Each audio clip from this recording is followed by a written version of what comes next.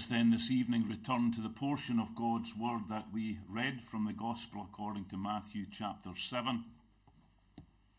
And we may take as our text this evening words that you'll find in verses 13 and 14.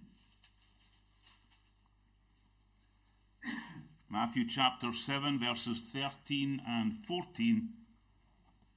Enter ye in at the strait gate, for wide is the gate, and broad is the way that leadeth to destruction, and many there be which go in thereat.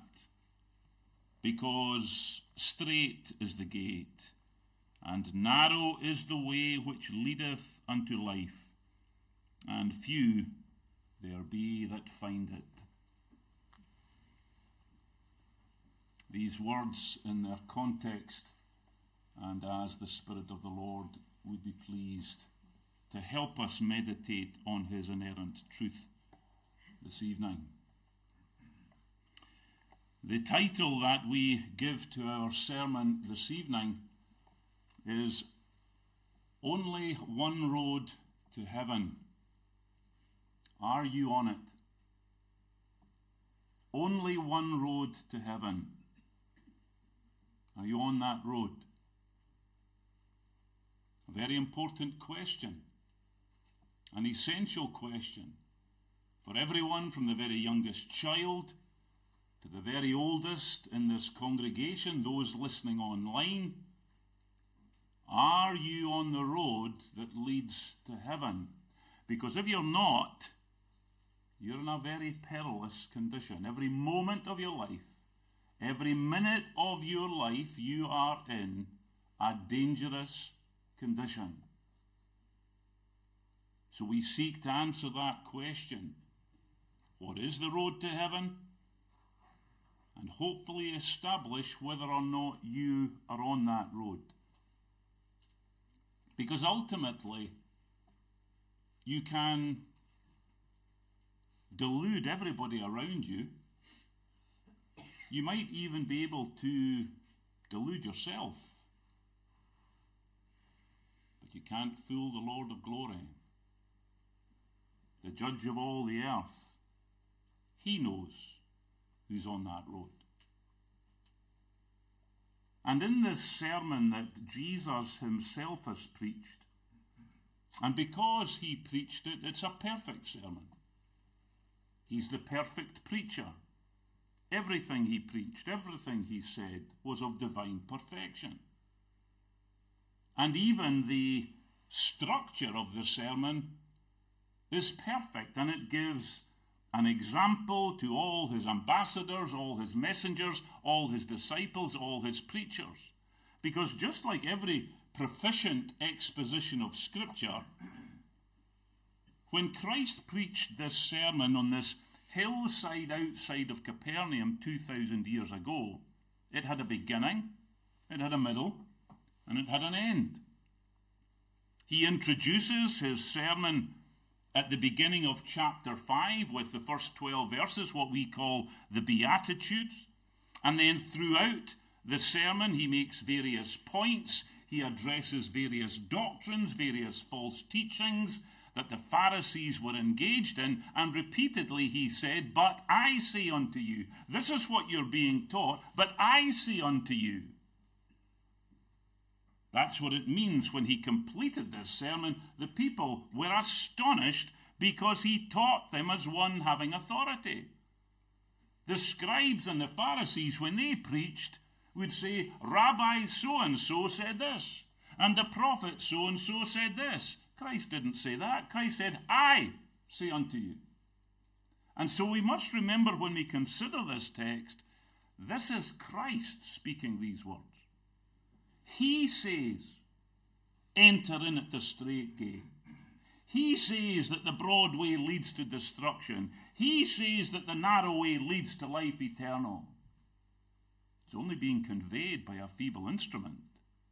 But these are the very words of Jesus Christ. Now, commentators are, as they usually are divided. But some commentators take the view that here at verse 13, he is bringing his sermon to a conclusion. He's winding things up from verse 13 to verse 29. It's as if Christ is saying, now as a consequence of all the doctrines, all the beatitudes, all the prayer advice that's been given at the beginning of chapter 6, the conclusion is this: you must enter in at the straight gate. And I suppose that's the objective and the conclusion of every sermon that every faithful preacher tries to preach. You must strive to enter in at the straight gate. He's addressing this congregation. He's addressing particularly his disciples, those in the congregation here who are or will be his apostles, those who are his own, and he's reminding them that they are on a journey to another world, as we saw this morning. They're on a journey to a better land. They're on a journey to a better country. My disciples who hear my preaching, who hear my sermons, they're on the road to heaven because they're following me. So make sure you're on that road. Make sure you're continuing on that road. Find the right entrance. Stay on the right path. Travel using my word as your only rule, as your only guide, as your only compass, and you shall enter heaven. But the consequence is also true. There's another road, another entrance. There's another method of traveling, and there's another solemn destination, and that's destruction. We have a name for that place. It's called hell. The broad road that leads to a lost eternity in hell. And that's why this question is so important. There's only one road to heaven. Are you on that road? Or are you on the broad path that leads to a lost eternity in hell? And don't be mistaken, just because you find yourselves in the walls of this building doesn't mean that you're not on the broad path that leads to hell. Because the devil wants you to think, well, it's only the drunks staggering up and down Academy Street this evening. It's only them who are going to hell. There'll be many people in hell who heard hundreds of sermons, thousands of sermons. Christ says, my disciples are on the narrow path that leads to heaven. What road are you on this evening? Heading for heaven or heading for hell? So we want to look at four things in order to help us answer that solemn question. Are you on the road that leads to heaven? First of all, Christ lays before us the truth that there are two gates. Two gates. Because in order to gain access to one of these roads, there's two entrances that intending travellers have to pass through. And he tells us what they are. Firstly, in verse 13, there's a wide gate. And then, in contrast, in verse 14, there's a straight gate. So what's the difference between these two gates? This wide gate. How wide is this gate? Now, I say to my own congregation in Alt Bay that we know many Greek words. The word that we so often use in our language, mega, that's a Greek word. It means great, numerous, numbersome. We know the word for wide. It comes from the Greek word platus, from which we derive plateau. Now, everyone knows a plateau, a wide, broad expanse. It's spread out. So it conveys to us immediately in our minds, this is an enormous entrance. So because it's wide, because it's enormous, it's very easy to negotiate. Very easy to get through. Everyone and anyone can effortlessly get through this wide gate and gain access to a particular road. But there's another gate. And that's the old English word here in verse 14, straight. And again, those of you in the medical profession, nurses and doctors, will also know this word. The Greek word for straight here is stenos, from which we get stenosis, which is, I believe, a narrowing of the spinal cord.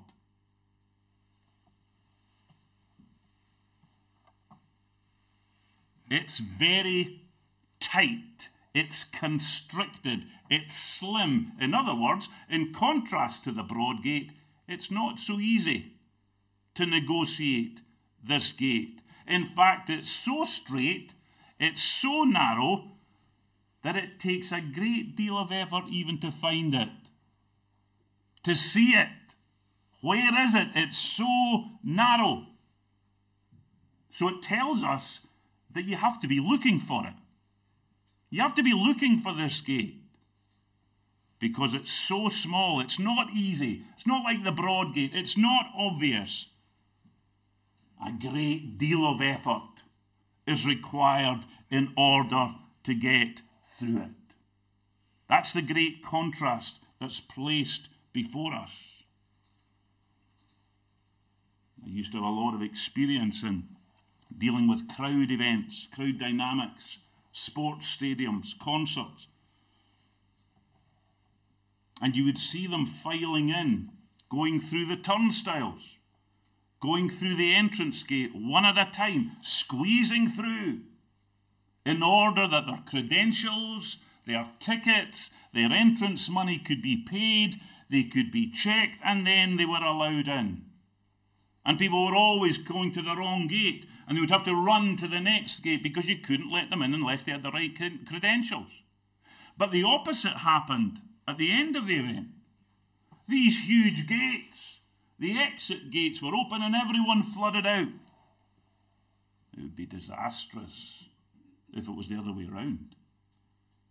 If for a sporting event or a concert, you opened the wide gates and everybody flew in, and then at the end, they all had to squeeze out. It's a recipe for disaster.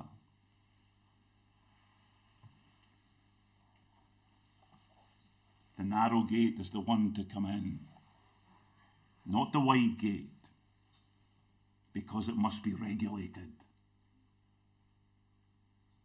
And so it is with these two spiritual gates. Because, of course, the Lord isn't speaking about literal things. He's using metaphors. He's using pictures to convey to us the spiritual gate.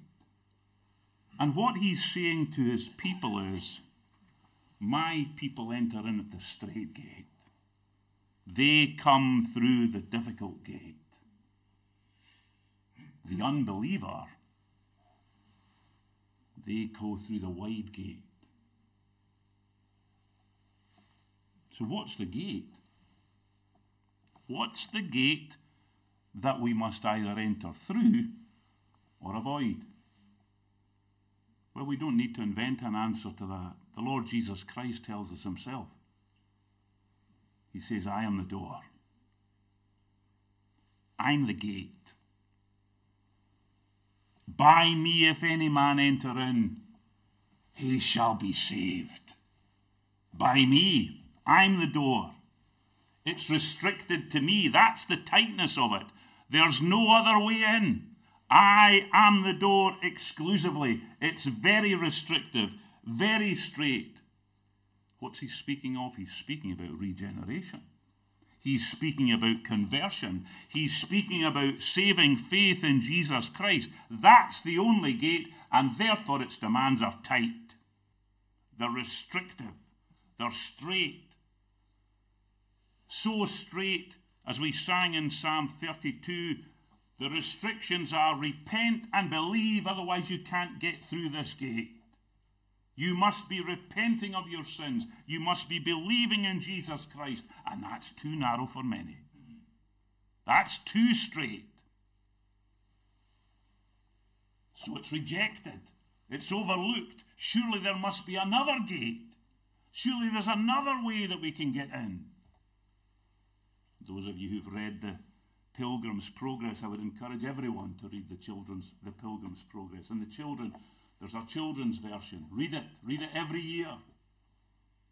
And we're told of how Christian is walking down the narrow way, and he's disturbed by these two climbing over the wall because they're looking for an easy way in.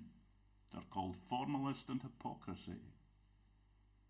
They don't want to go through the wicket gate. They don't want to go through the way of Calvary. They don't want to go through the door.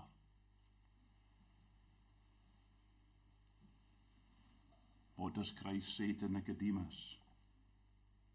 Except a man be born of water and of the Spirit, he cannot enter the kingdom of God.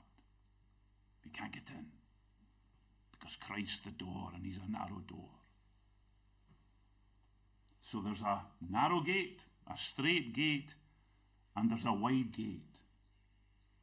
But we see, secondly, not only is there two gates, there's two ways. These gates directly reflect the path, the road, the way that they lead on to, the road that they give access to.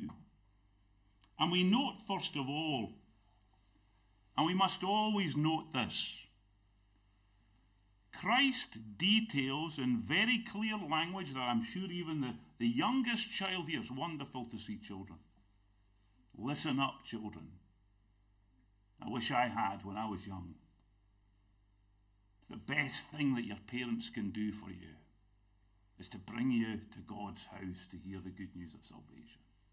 But Christ tells us here there's only a choice of two ways. There's only a choice of two gates and two paths. You can't misunderstand this. There's no middle road. There's no third option. There's a broad way and there's a narrow way. We're all journeying to the appointment that we cannot fail to keep. It's appointed unto men once to die, and every one of us here is going to die.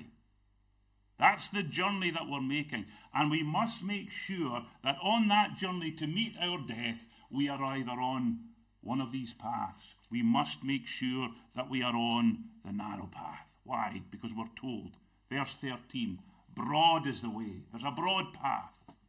Again, it tells us that it's wide. It's a wide gate, a plateau, and it leads to a spacious, easy, comfortable path.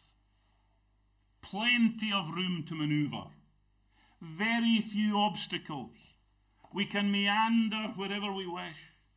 It's like a 5-lane motorway. Or those of you who've travelled in Germany, you know the autobahns, there's no speed restrictions. You can go whatever speed you like. This is the way of go where you want, do what you want, and go whatever speed you like. That's the broad path. Theologically, it's called the path of free will. I'm the master of my own destiny. So you think. As the psalmist says in Psalm 12, the wicked go along the broad path and they say, who's Lord over us? I will not have the Bible imposed upon me. I will reject the teachings of Jesus Christ. I choose the path of independence, self-will, and comfort. I choose the path with no boundaries, no constraints. Or so they think. But the other way, in verse 14, is the narrow way. Or a contrast. It's like a single track, a bridle path at the side of a field. Hedged in, walled in tightly on either side. No divergence is possible. But it's precarious. It's difficult. There's roots sticking up to trip you up. There's holes that you fall into and stumble over. You stumble into the hedgerows and you damage yourself. It's sometimes difficult to keep in a straight line. Because it's the way of exactness. It's the way of precision. It's a way that has rules. It's a way that has strict limits. It's a way that has duties. Is the way that is commanded. And it's narrow because it's fenced in by the Word of God. The Word of God is the only rule to direct us how we are to walk this narrow path. Is that not what the Lord of glory says? This is the way, walk ye in it. We don't choose our own way. We don't choose the broad path. The narrow path is the path of holiness, not the path of worldly ease. Oh, and of course, walking this path is difficult. It takes resolution. It takes determination. It takes perseverance. It takes, as we saw this morning, holding fast to Jesus Christ. And it's tough. But Christ tells us it's tough. He tells us on this narrow way, you shall have affliction. And then he says, be of good cheer. I've overcome the world. And I'm leading you along this path. It's rough. It's steep. We stumble. What a contrast to the broad, easy path.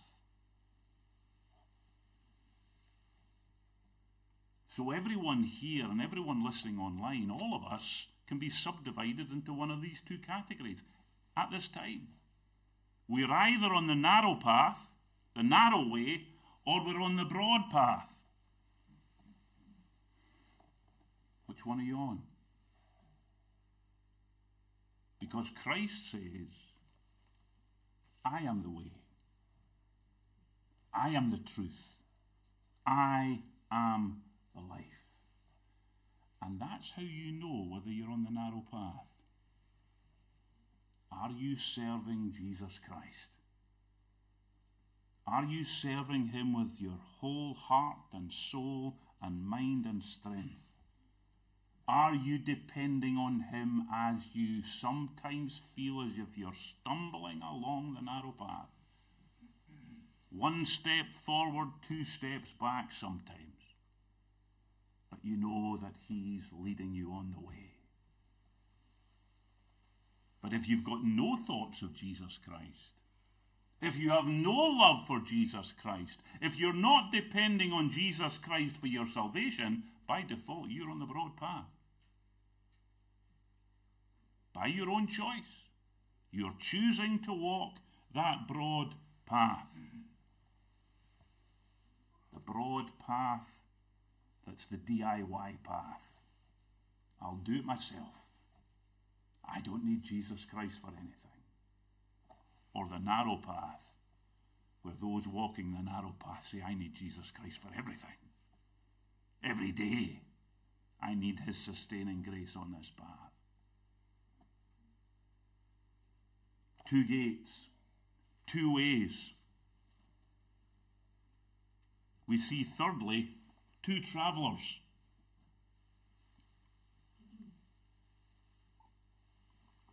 Jesus now draws his congregation and our attention to those who are traveling on these two roads. And again, he makes the division himself. The end of verse 13. Those who are on the broad path are many, and many there be which go in thereat. Compared in verse 14 to those who are on the narrow path, few there be that find it. The many and the few. What's the contrast between these two? Well, if there's many on the broad path, if there are many who have entered in through the wide gate, it tells us, in other words, that this is by far the most popular road. It's full. Full of travellers. Everyone's doing it. The majority of people are on this road. Most people are on this road. And what do they say to one another? Well, if the most people are on this road, it must be the right way. And they encourage one another. Which way are you? Well, I'm choosing to do this, and I'm choosing to do that. Well, we're all choosing to do that, so this must be the right way. So many of us going in this direction, surely we can't all be wrong. Fueling one another's self-delusion, and it's rampant in our own day and age. Like the emperor's new clothes. No one dares to stand up and say, by the way, the emperor's naked. He's not got anything on. And the many choose the easy gate. They choose the easy road because they want an easy journey. They don't want to be troubled. They want the line of least resistance. They don't want the Lord of glory saying to them, this is the way that you must walk. So they reject God, they reject Jesus Christ, and with a blindness and an ignorance and like unthinking lemons, they march along this road lured by false, empty promises. Prosperity, contentment, promotion, advantage in life, money, gifts. And you all know it's true. We see it every single day. And the biggest delusion we see, sparkly lights everywhere. An illusion. Buy into this. This is the broad path. Buy into this, that sparkly lights can cover up addiction, can cover up domestic abuse, can cover up your sin. It's the broad path. And there's hundreds of thousands of millions travelling along it. And who's on the narrow path? Well, Christ tells us there's only a few. Few there be that find it. And there's few on this path because it calls for self-denial. It calls for putting yourself second. It calls for self-sacrifice. It calls for obedience. It means that you will find tribulation. It means that you will be required to persevere and endure. It calls for all sorts of things. One of the hardest things on this path is loneliness, exclusion, when your family abandon you because you're on the narrow path. Oh, that's tough. When the world rejects you and when you have to travel this on your own. If you know of any who are the only Christian in their family, or pray for them. It's a tough walk. If you're the only Christian in an unconverted family, what an affliction, but what a privilege to witness that you're on the narrow path.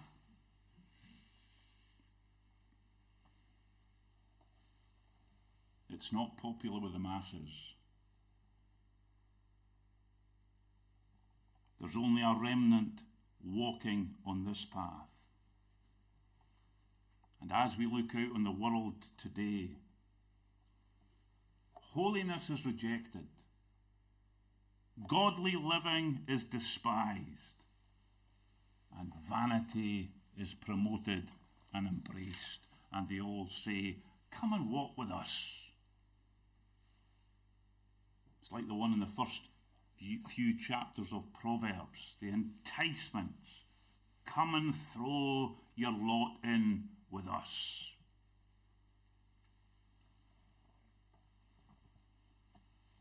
How do the few travellers find the gate?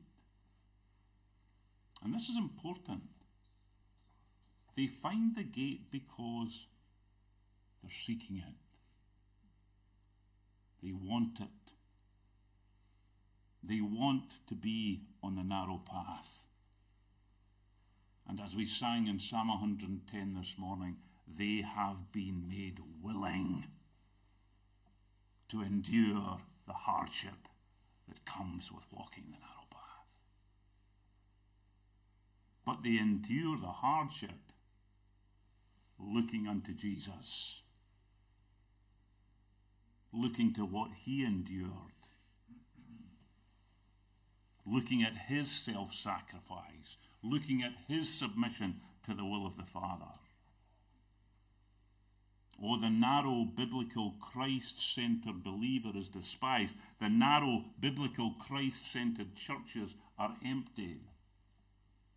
We drove through the centre of Inverness coming here this evening. Grievous.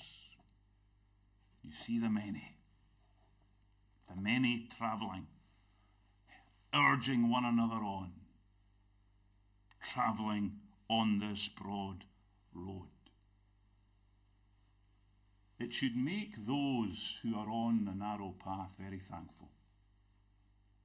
Very thankful that your lot this evening is not even to have the slightest desire to be with them.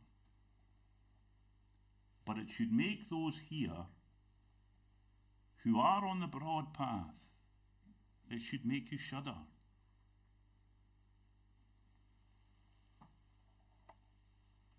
We're outnumbered by the many on this broad path. But we seek God's grace to stay narrow, to stay strict, even although I'm alone, even although I'm outnumbered. Why? Because we see, fourthly and finally, there's two destinations. There are two destinations to these two gates, two ways. The two travellers which are on these roads are heading to one of two destinations. On the face of it, the broad road is very appealing. On the face of it, the broad path has everything going for it. It's easy to get on. It's comfortable to walk on in this life. There's plenty of company. It's jovial. There are parties. There are entertainments. It's like you're sailing with a fair wind, with favourable tides, with abundant provision. Everything's going well, but there is one solemn disadvantage. It terminates in hell. It terminates in destruction. It ends in a lost eternity. The broad path that leads to hell itself. Don't be deluded. Christ himself speaking. This broad path terminates in the dark, eternal torments of lostness in hell. The word that's used for destruction here, again, is a word that we'll know. In Revelation, the ruler of this lost, dark place is called Apollyon.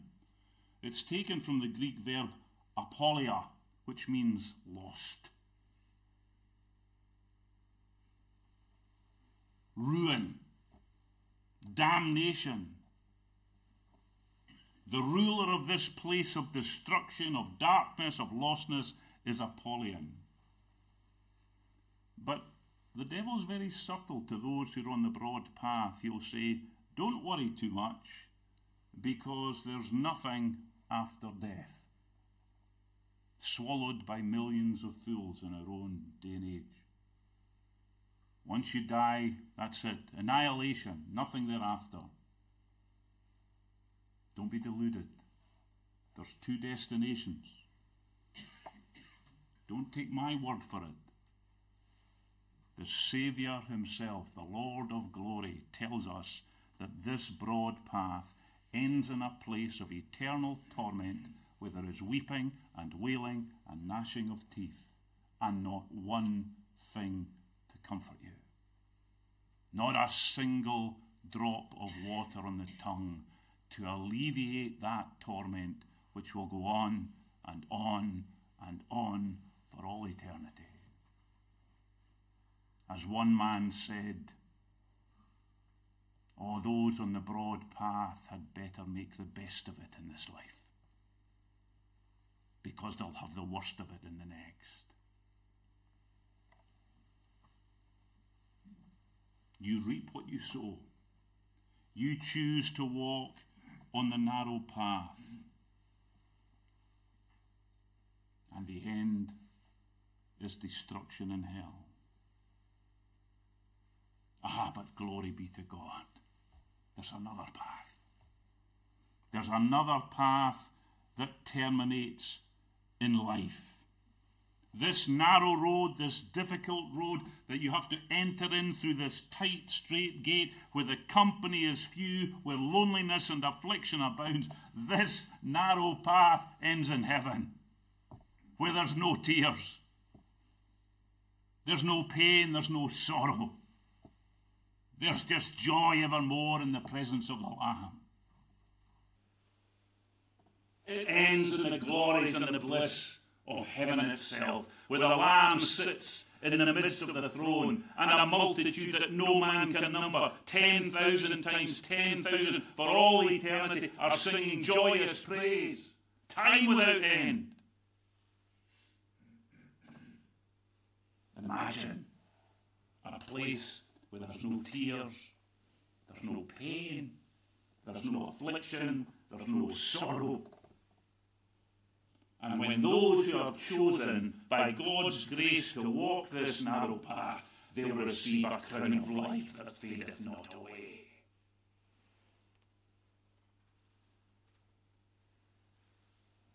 No wonder James says, blessed is the man that endureth. Blessed is the man that endureth temptation, for when he is tried, he will receive the crown of life which the Lord hath promised to them that love him. Those who walk on the narrow way because they love the Lord Jesus Christ. Those who have demonstrated by his grace that they will persevere, that they will press on, that in his strength they will overcome the obstacles, they will endure the affliction and the persecutions. And they will hear the words, not, as in verse 23, as those on the broad path will hear, depart from me, I don't know who you are. They will hear the words, come, ye blessed of the Father. Inherit the kingdom prepared for you before the foundation of the world. Is it not worth walking on the narrow path? What a wonderful destination that is. And it's promised. It's guaranteed. It's assured. And you on that road, the road that leads to this place, where Christ dwells, and there are joys evermore. 2 gates, 2 ways, 2 travellers, 2 destinations. Christ, the most perfect, skillful preacher, gives us these 4 solemn contrasts to consider this evening. And I would urge every one of us to give consideration to these contrasts. Because you've either passed through the wide gate, or you've passed through the straight gate. You're either walking on the broad way, or you're on the narrow way. You're heading for destruction in hell, or you're heading for eternal life. You're walking with the many, or you're walking with the godly few. And if you know by God's grace that you're on that narrow path, well, we should rush home, fall on our knees, and give thanks that for some reason he has chosen to love Jacob and redeem them with the blood of his Son. It should make us humble, and it should make us want to serve him better and serve him more. But if you know that you're on the broad path, there's wonderful news. He's given you another day to repent. He's given you another opportunity to change paths. You see, that's the wonderful thing about the gospel. You need not stay on the broad path. Jesus says, come unto me, all ye that labour and are heavy laden, and I will give you rest. Shake the delusions of thinking that the path that you're on without Jesus Christ. He says, I am the gate. I am the way. He even says, I'll be your companion. I'll be the friend that sticketh closer than any brother through the thick and thins. And he says, I am the destination. Flee to him. He promises in his word. From his own lips he says, those that come to me, I will in no wise cast out. And every one of the Lord's people can testify this evening that they weren't cast out. Come to him in repentance. Confess your sins in faith.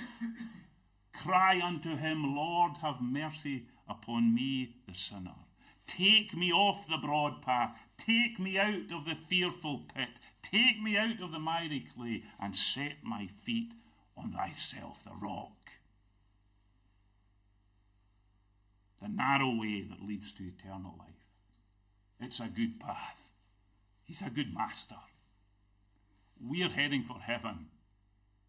Come with us.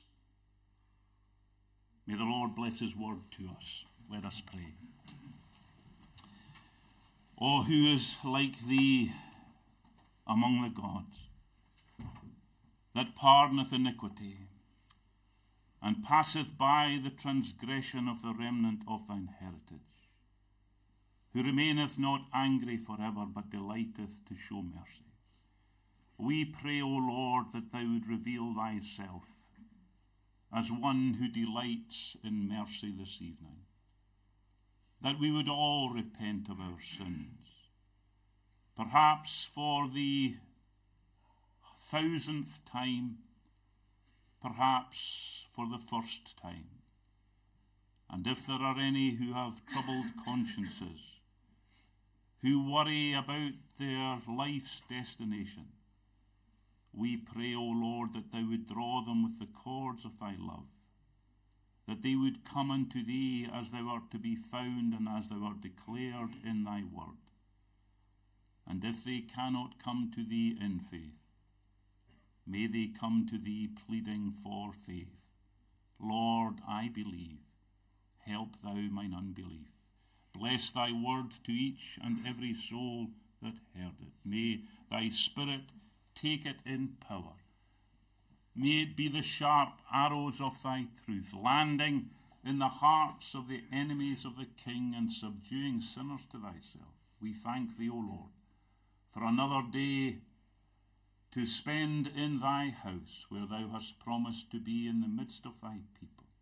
Inhabit our closing praise as thou hast promised. Forgive our iniquities and love us freely. We ask in Jesus' name and for his sake. Amen. Amen. We conclude our public worship this Lord's Day singing to God's praise in Psalm 37.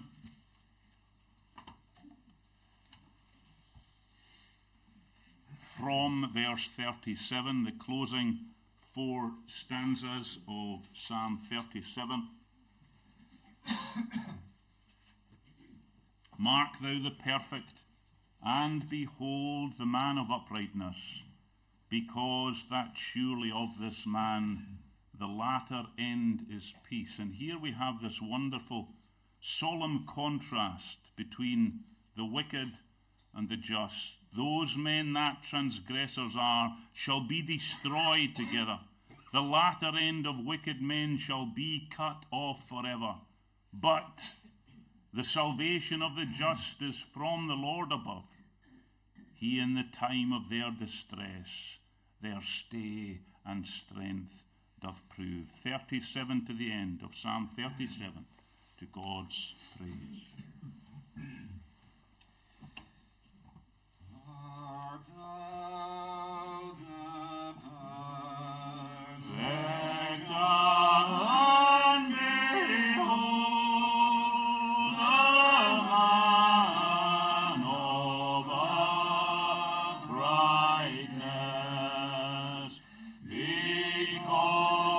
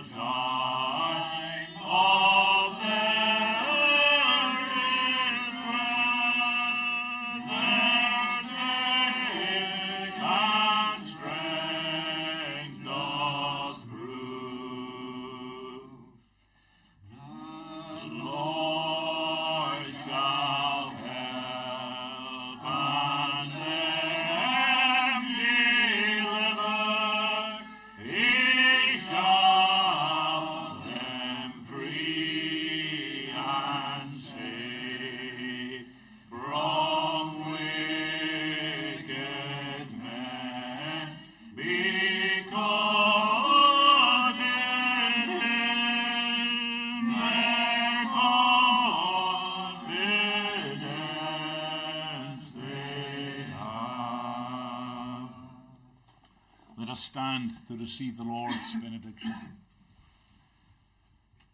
The grace of the Lord Jesus Christ, and the love of God, and the communion of the Holy Ghost be with you all. Amen. Amen.